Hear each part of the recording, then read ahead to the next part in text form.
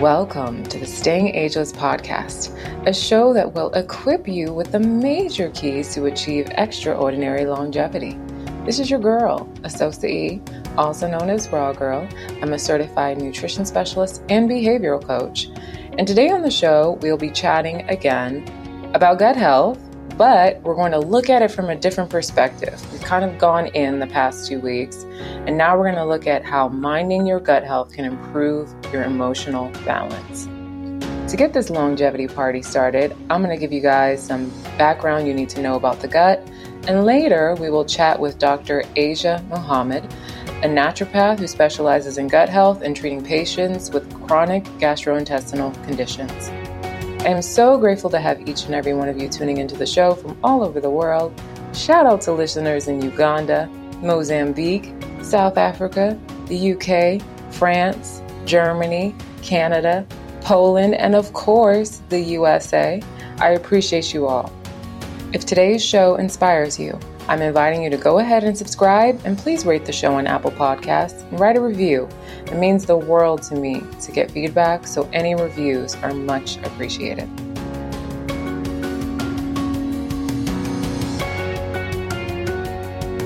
I hope all of you are minding your business and drinking your water, as I am doing too. Today, I want to chat about the gut again, but from the angle of our emotions. To do this, we're going to chat a bit about the enteric nervous system, or the second brain. The enteric nervous system, or ENS, has 100 million neurons, which is actually less than the brain and more than the spine, and is connected directly to the brain via the vagus nerve. We talked about this a little bit in the last 2 gut episodes. It's because of this that we have an ongoing 2-way communication where our brain talks to our gut and our gut talks to our brain. But that 2-way communication is actually not equal. 90% of the communication runs from the gut to the brain, and the remaining 10% from the brain to the gut. So this literally means that as our behavior changes, our brain sends a message to our gut bacteria, which increases low-grade inflammation and GI distress. And because it goes both ways, if we have dysbiosis or bacterial overgrowth, this easily leads to changes in our behavior. The point of breaking this down is so that you know that your actions and your emotional state can be controlled by the state of your gut health. I've worked with a great deal of clients with mental disabilities and mental illnesses, from depression and anxiety all the way to bipolar disorder and schizophrenia. What I noticed, and what has been confirmed through research, is that there are a high number of people with mental health issues who also have digestive issues. 70 to 90% of people who have IBS, irritable bowel syndrome, also experience some sort of mood or anxiety disorder, including schizophrenia, depression, and panic disorders. It's also estimated that 2/3 of adults and children on the autistic spectrum have GI dysfunction. The vagus nerve, which is that great gut-brain connector, is important for the roles and functions it plays in digestion, such as releasing digestive enzymes. It slows the movement of food out of the stomach. It coordinates the motility or the movement of the intestines. It decreases inflammation and intestinal permeability, which is basically the ability for things to go in and out of the gut. And it enhances our satiety, or feeling of fullness. It also regulates homeostasis, our heart rate, breathing, and enhances our mood. As we talked about before, the gut actually makes more neurotransmitters such as feel-good serotonin than our brain. Our gut actually makes 90% of our serotonin. The vagus nerve is also most important for us turning on our parasympathetic nervous system, or rest and digest mode. When we're stressed out, our sympathetic nervous system is turned on and we're in fight or flight mode. If you pay attention the next time you're in this state, you'll notice that your digestion will not be great or can halt altogether. This differs when we're relaxed and digestion works easily. One of my favorite simple interventions for clients to stimulate the vagus nerve is for them to start taking hot to cold showers. I talked about this before on the podcast in the context of getting out of your comfort zone, but it also works to help you chill out a bit more and activate your parasympathetic nervous system. If you can handle it, an extremely cold 60 to 90 second burst during your morning shower will not only energize you, but put your body into healing mode. And if you do it now, even in the colder months, you'll find that your resilience to the cold outside improves and you'll get sick less often. And of course, we can always do all of the things that we know we should be doing, like our mindfulness exercises, daily stress management, all of those things. All right, we're going to take a short break, but when we get back, we'll speak to our guest for today. Are you interested in living your best, healthiest life? I'm Asosa E., also known as The Raw Girl of TheRawGirl.com, and I'm a certified nutrition specialist and behavioral coach who specializes in helping you discover what exercise and diet is best for your body and get to the root cause and rebalance if you have a serious chronic condition. Clients who have worked with me have reversed diabetes, hypertension, balanced hormonally, gotten rid of acne for good, and lost hundreds of pounds. If you are interested in reaching your health goals with some support this year, visit TheRawGirl.com to sign up for a 20-minute call with yours truly. Until then, stay healthy and happy.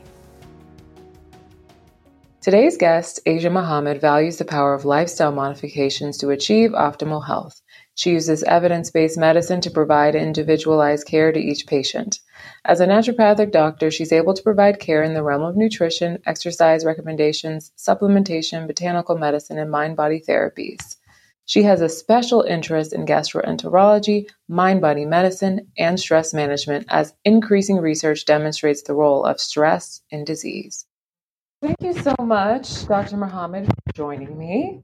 So can we start with what made you decide to become a naturopath? I feel like it's a very specific thing. I always love to hear how people ended up doing what they're doing. I got into this profession. I was originally on track to go to a conventional medical school. So that's like an MD or DO program.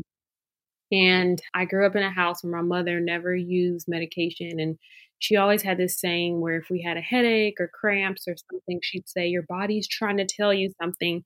So figure it out. And so that was the mentality in my household. And I always wanted to be more holistic and natural in my approach with medicine.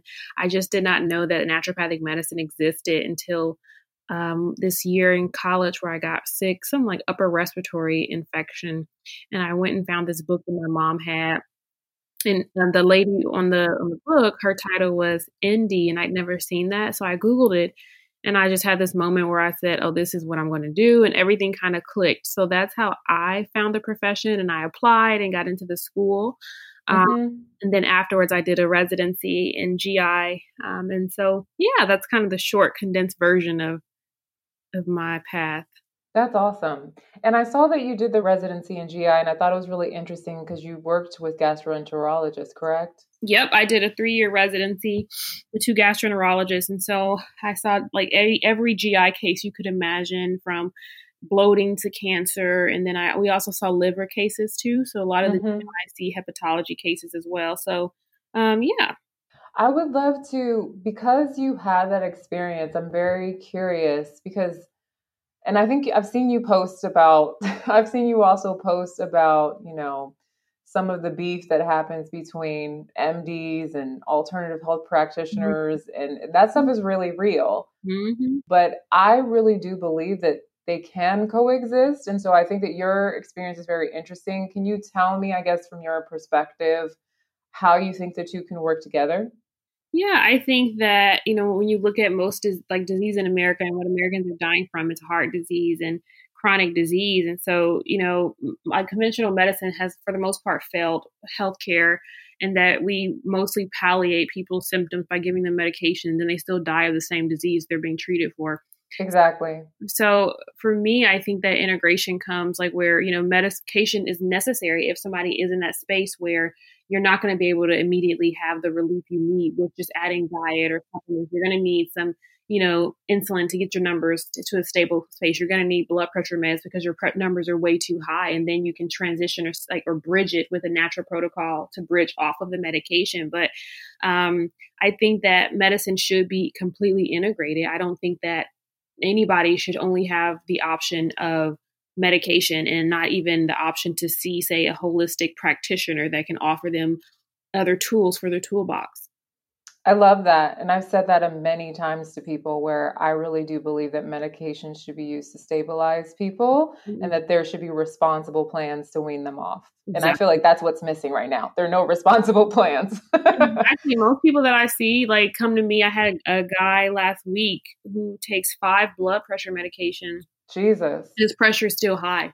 So Exactly. Exactly. it's ridiculous. And the doctors are just like, oh, well, let's tweak the dose of this or tweak the dose of that. Like, not a single time has the doctor said, oh, well, try this or try that. And he's trying things with his diet, but it's just there's no real guidance. So they find naturopathic doctors or other health practitioners to say, hey, how should I be eating? What should I be doing? Is there something else Yeah. to add on? And that's where I think, the naturopathic piece comes into play. I also think that you can just see naturopathic medicine kind of like as you're growing, aging, the whole process, because the goal is to keep you in the healthiest space as possible. So you're not needing to be on medications or be in the space where you'll need them. So I think that from a very early age, people should have a naturopathic doctor in their corner. Yeah, definitely. I mean, I think there's room for all kinds of alternative health professionals, and Mhm. I like the philosophy of like mixing the two. I don't think that anyone is unnecessary, Mhm. honestly. Mhm. Okay, let's talk about, can you just give us an overview for people who don't know and they, probably have read a lot of things on Google's. What is the microbiome and why should we be concerned with the microbiome?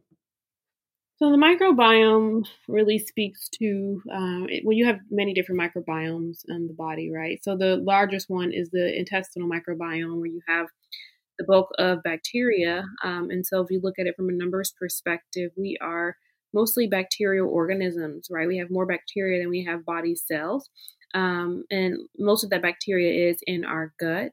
And we have a microbiome in our lungs. We have a vaginal microbiome. We have an oral microbiome. There are many different microbiomes or just areas of bacteria. And the gut is extremely important because the bacteria in the gut produces their own inflammatory markers and anti-inflammatory, inflammatory chemicals depending on what type of bacteria is there. So if you have a higher abundance of specific bacteria relative to foods you're eating, sugars in the diet, those bacteria will produce their own toxins or chemicals. There's one bacteria that actually can deplete glutathione, which is an antioxidant you need, and the bacteria grows in a high sugar environment. So, diet relates to microbiome, which relates to kind of chronic disease. Mm-hmm. And what are some of the major threats to, or what are some of the major things we need to be cautious of when it comes to like maintaining a healthy microbiome? I would say, obviously, like killing off the microbiome would be something to be mindful of, and like one of the main ways that happens is like antibiotics, medications that alter the gut microbiome, and it can take years for the microbiome to regain its original composition. Also, diet plays a huge role.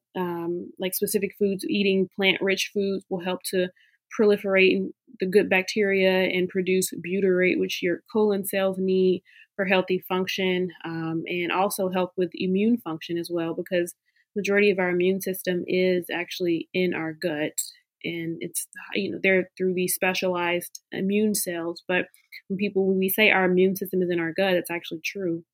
Yeah, no, I love that. And I think a lot of people started to get hip a little bit when the Rona was, started, but Mm-hmm. not really because a lot of people were still kind of like, well, let me just take this supplement to get my immunity up real quick. And it's like, it doesn't work like that, folks. Right. Exactly. Um, okay. So antibiotics, you talked a little bit about how, because antibiotics are definitely given like candy a lot of times by MDs. Like people go there for any sort of infection or any kind of problem, and sometimes they're not even infections, and they're given Exactly. antibiotics. Yep. Exactly. So how do we know when to take antibiotics, when to not take antibiotics, and what's the proper way to actually take antibiotics in a way that's not going to destroy our microbiome? So, in regards to when to take them, when not to take them, I think that's a question of relativity, right? So, for example, when I was in like residency or working with the GIs, I had cases of like diverticulitis, right? So, Mm-hmm. people have diverticulosis, which is just the pockets in the large intestine. Diverticulitis is when the pockets get infected. Now, when it comes to diverticulitis, there is a risk for abscess if the Mm-hmm. not treated. But the thing is, you can have diverticulitis and actually be able to get past it without antibiotics. So it's case by case, or you can have diverticulitis that require antibiotics. So it has really to do with other symptoms. So somebody has presenting with fever and other kind of symptoms that make you think, okay, let's nip this in the bud. But I've seen doctors, GI doctors say, okay, it's just a diverticulitis attack. Go on a low fiber diet, do flush some fluids. You should be fine in a few days. And I've seen other GIs say, I'm going to give you a short course of Cipro and Flagyl. So, let's do it that way. So I think it's just relative to the doctor. Honestly, you would think that most doctors follow the same protocol or studies, but honestly, and even in conventional medicine, you can go to 3 different GI doctors and get 3 different protocols for abdominal pain, right? So people think, oh, what's a standard of care? And that's not necessarily true. And I've seen people have abdominal pain. They come to see us, and the GIs give them, I don't know, like antispasmodics. They see another GI, they're like, oh, let's do a colonoscopy. They see another GI and they're like, oh, I think it could be this. Here's Wow. So that happens too. And people sometimes think that if you see an MD, you're going to get the same thing from each MD. That's not true. And so I would say with regard to antibiotic, it really just depends on what doctor you're seeing, what the condition is, and what the doctor is thinking is going on. But I would say when you are being prescribed an antibiotic, you should always ask, like, do I just absolutely need to take this? Is there a chance that I can avoid the antibiotic? Is there a point at which I should take the antibiotic? Say if I'm not having a fever with this, or not having these other issues, can I avoid it? Or once you, start noticing a fever, go ahead and start taking your antibiotic. So you have to ask those types of questions. Yeah. And then if you have to take antibiotics, which they're necessary sometimes, you should absolutely be mindful of the dose, because the dose, the duration, and the frequency all matter in terms of the effects on your microbiome. So I would say, obviously, you're looking for the lower dose. You're looking for the shortest duration. So versus like a 1 week versus a 2 week prescription, or a few days versus a 2 week. And I remember seeing cases of people who had like gastroenteritis or like GI bug, like stool bugs, and their doctors are prescribing antibiotics, and there's absolutely no point because it will resolve on its own. So you see those cases, and if you have to do antibiotics, usually I have people take probiotics, like to dose them after their antibiotic, because obviously if you dose them before, the antibiotic is just going to wipe it out. So I just have them dose it after after antibiotics. Yeah, and that's one thing that I commonly don't hear my clients saying, like, oh, they gave me an antibiotic and they told me about probiotics. That never happens. No. I've had clients who were put on antibiotics for months and no one even discussed. And I was like, oh my God. So I think the probiotic thing is a really great point afterwards. While we're on the subject of probiotics, I'd love to get your take on it. What types of probiotics do you like? Do you actually believe that they are effective? Because there are different people in different camps. And so I'm curious as to your perspective. Yeah. I like probiotics. I use them often. And I say I use them often because there's not much evidence that speaks to any like long-term danger with using probiotics, right? You have like these really, really small studies showing one case of somebody who used probiotic. I'm so sorry, not antibiotic, probiotic. You have these like small studies of people who have used a probiotic with some strange adverse effect. So that happens with whatever you're putting into your body, you can have some strange effect from. I often use probiotics. I see a lot of chronic cases, and those are cases where people have like autoimmune disease or like chronic metabolic disease. And I don't need, there are so many studies and so much research to support the role of bacteria in the guts of these patients, and how just having different microbiomes actually cause or portends worse outcomes for these populations. So I'm okay with using probiotics. I typically, though, try to create like a plant-rich diet for people so that they don't have to be on them forever. So I will tell patients, like, okay, we're going to just do this for 4 weeks. After you finish, like, our goal is that your bacteria will be able to repopulate based on what you're feeding yourself, not having to keep taking probiotics. So yeah, I find them useful. I use them for autoimmune cases. I use them for like I see like vaginal dysbiosis cases, like chronic like yeast infection, stuff like that. Like I will use probiotics. I use different types of probiotics. There's actually one probiotic that's been studied to increase the amount of IgA in the immune system. So I use that, of course, for all of my autoimmune cases and just chronic disease cases and leaky gut cases. So I don't use them really in like SIBO cases. But yeah, I mean, Right. I love probiotics. I don't have any problem using them. Okay. That's so interesting. Yeah, I think when I was nerding out one day, I was listening to Dr. Terry Gilliams, he wrote the book Dietary Supplements, and he's someone who nerds out on supplements all the time, and he was kind of like, he was like, about probiotics. I thought that was so interesting, but he Mhm. wasn't necessarily anti-probiotic though. You know what I mean? It was just more so, it doesn't necessarily he doesn't necessarily feel one way or the other strongly. Yeah. And that there wasn't enough research to really say that probiotics were actually doing better than any Right. other standard probiotic. I think Right. those were his main points. And then Mhm. I'm also really big on the fermented foods, just Right. because you can definitely I like using those probiotics when people have candida and other things as well. But then you can get those fermented foods in there. And like you said, focus on the diet so that the body's actually producing the bacteria we need. So I like that.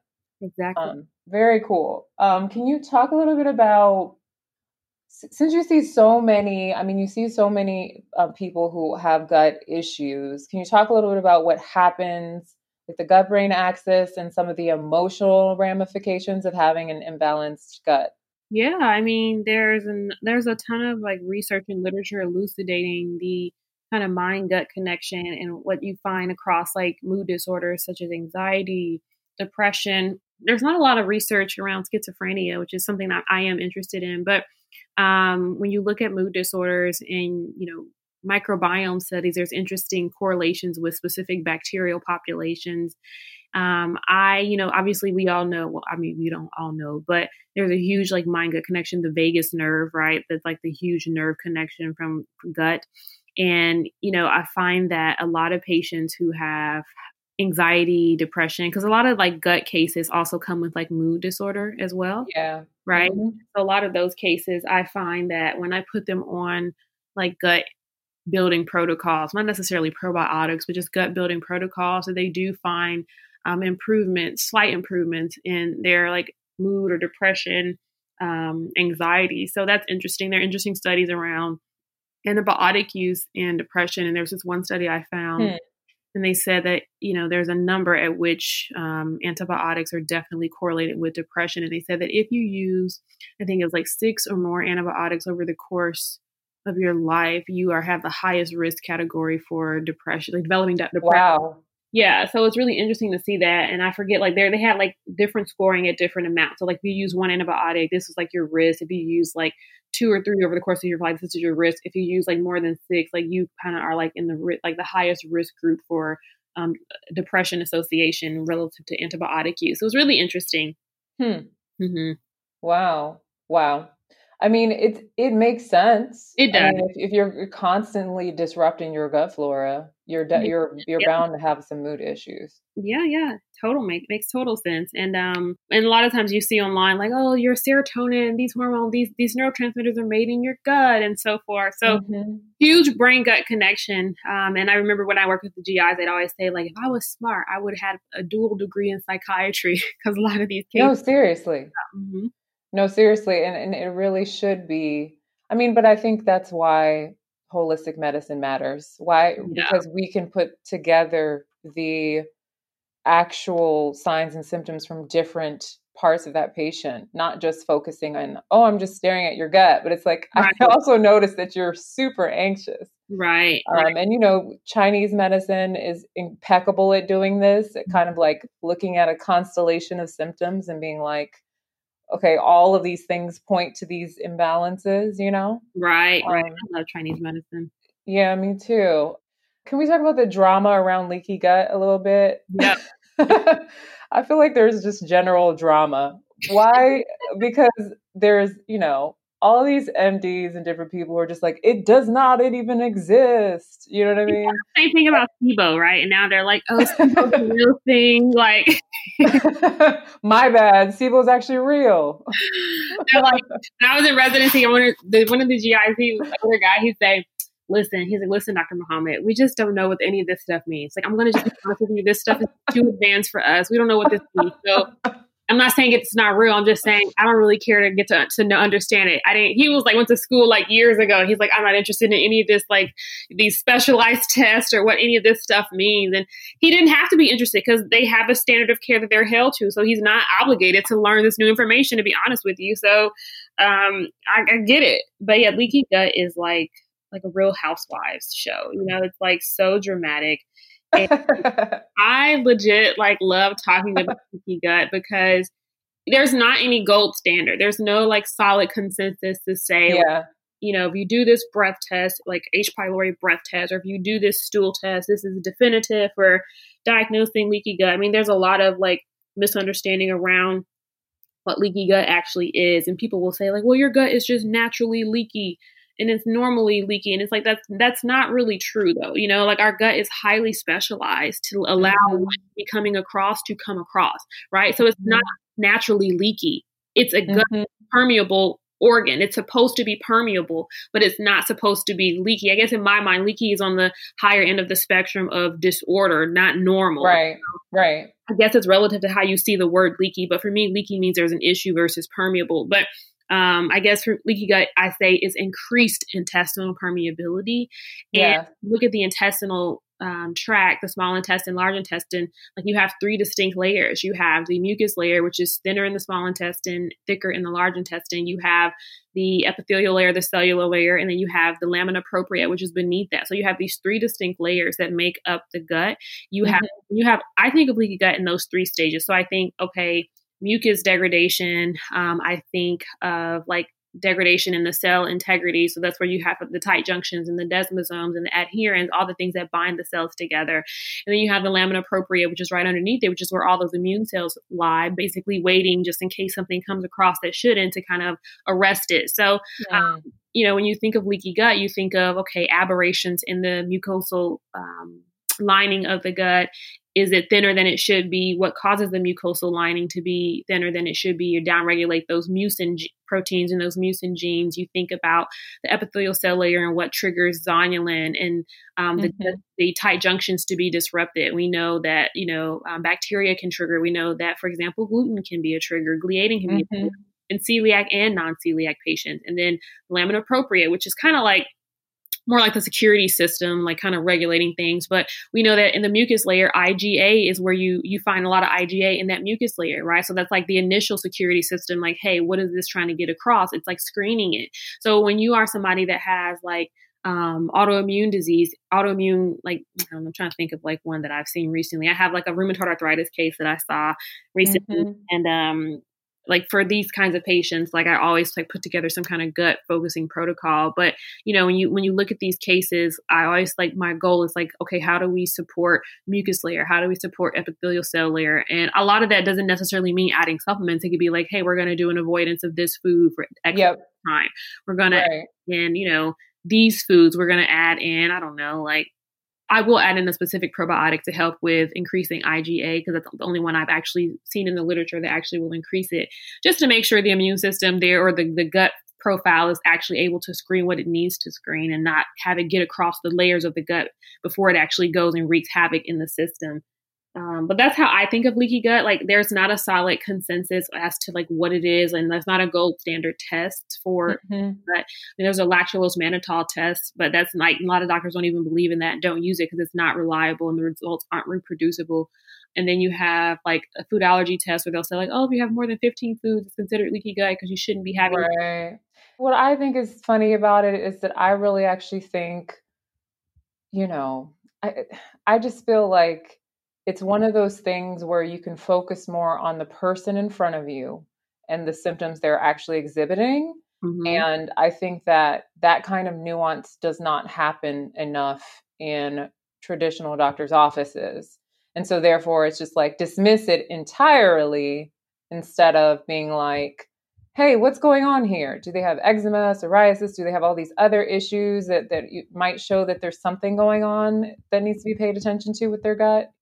I did think it was really interesting, though, that you were talking about how someone you spoke to who said that they didn't even have the desire to understand it or look at the tests. And I find that really interesting because I find that kind of sentiment seems to be underlying, I guess, the lack of interest in even checking it out.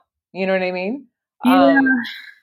And I don't know, I have a personal problem with that, but I'm a lifelong learner. And I also don't think that your degree or your credentials should preclude you from actually caring about finding the best solution for the patient. Right. So that's where they lose me. I'm like, oh, okay, you don't even care then. Yeah. Well, this is the thing. Like they don't care. Like not all of them are like that, but most of them are like that. That's been my experience. So you have to understand, like in this GI practice I was in, it was like a kind of like a corporation, right? There was like just a gastroenterology corporation in Arizona. And I say corporation because they have many different offices across the entire state. And this is just I worked in, but I was the only naturopathic doctor in the entire corporation, right? So it was just in basically all other, they were only MDs. And so you have to understand, when I would go to meetings with these doctors, they would be like, why are you working in our, like, why are you here? Oh my God. They were so condescending to me. They just thought that I was not this real doctor and like, oh, we have to explain things to her because she doesn't get it. And I actually know what I'm talking about. And so, I had to deal with that. So a lot of that mentality has to do with like the arrogance that comes with having a degree, you know what I mean? Or having it's like, I don't have to learn this, or this is beneath me kind of thing. And I'm this way. And we have all of this money behind all of our associations and they can pay for these fancy dinners and whatever. And so I think that it has a lot to do with like this hubris, and they say the hubris of youth, but I don't think that it's of youth. I just think it's like the hubris of like education or knowledge that people are blinded by. And even the other doctor who was like the one that brought me on to their practice, she often just say, listen, I don't know, go see Dr. Muhammad. I remember patients would say, I would hear them in the room saying, hey, like, what can I do with my diet? Like, I know this is an inflammatory disease. What can I do with my diet? Right. I would literally hear her say, like, listen, there's nothing you can do with your diet, okay? Like, there's nothing you can do. You just need to take the medication. This has nothing to do with your diet. Your diet didn't cause this. This is not about your diet. Dr. Muhammad. And she would come out of the room and say, go see this patient. She wants to know about diet, What? So that's the mentality. And it's like you have to also think about their training. They're not trained in school to take diet into consideration. It's really, here's an ailment, here's a pill. If this doesn't solve it, send them to a dietitian, you don't have to diet. Yeah, no, interesting. I had similar experiences because I started my career working with physicians. So I totally empathize. I totally empathize. It's really, really fascinating. Well, thank you so much. I think this has been great. Where can people find you online? So right now I just have like my social media. So I do Instagram. It's just dr.asiamuhammad. And then my website is www.asiamuhammad.com. That's about it. And also my sister and I have a docuseries on Amazon Prime called The Art of Natural Healing. That we would appreciate if you could go and just watch an episode and give us a nice review. Awesome. Thank you so much. I really appreciate it. Thank you.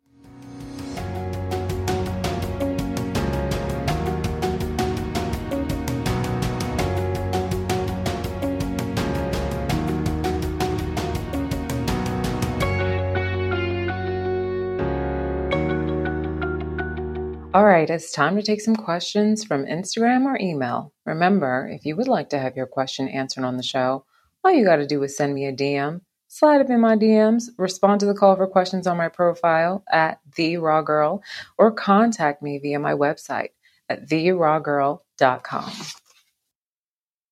Today's question is from Danielle via Instagram, who says, Dear Raw Girl, I've read your past articles and other information online that leads me to believe I have internal parasites. Can parasitic infection affect your emotions? I have mood swings too. Thank you. Hi, Danielle. So sorry that you think you have the buggers. Child, that is not fun. I have been there. The first thing that you want to do to save money and time is to get tested to see if you indeed have parasites so that you can embark on the right treatment plan.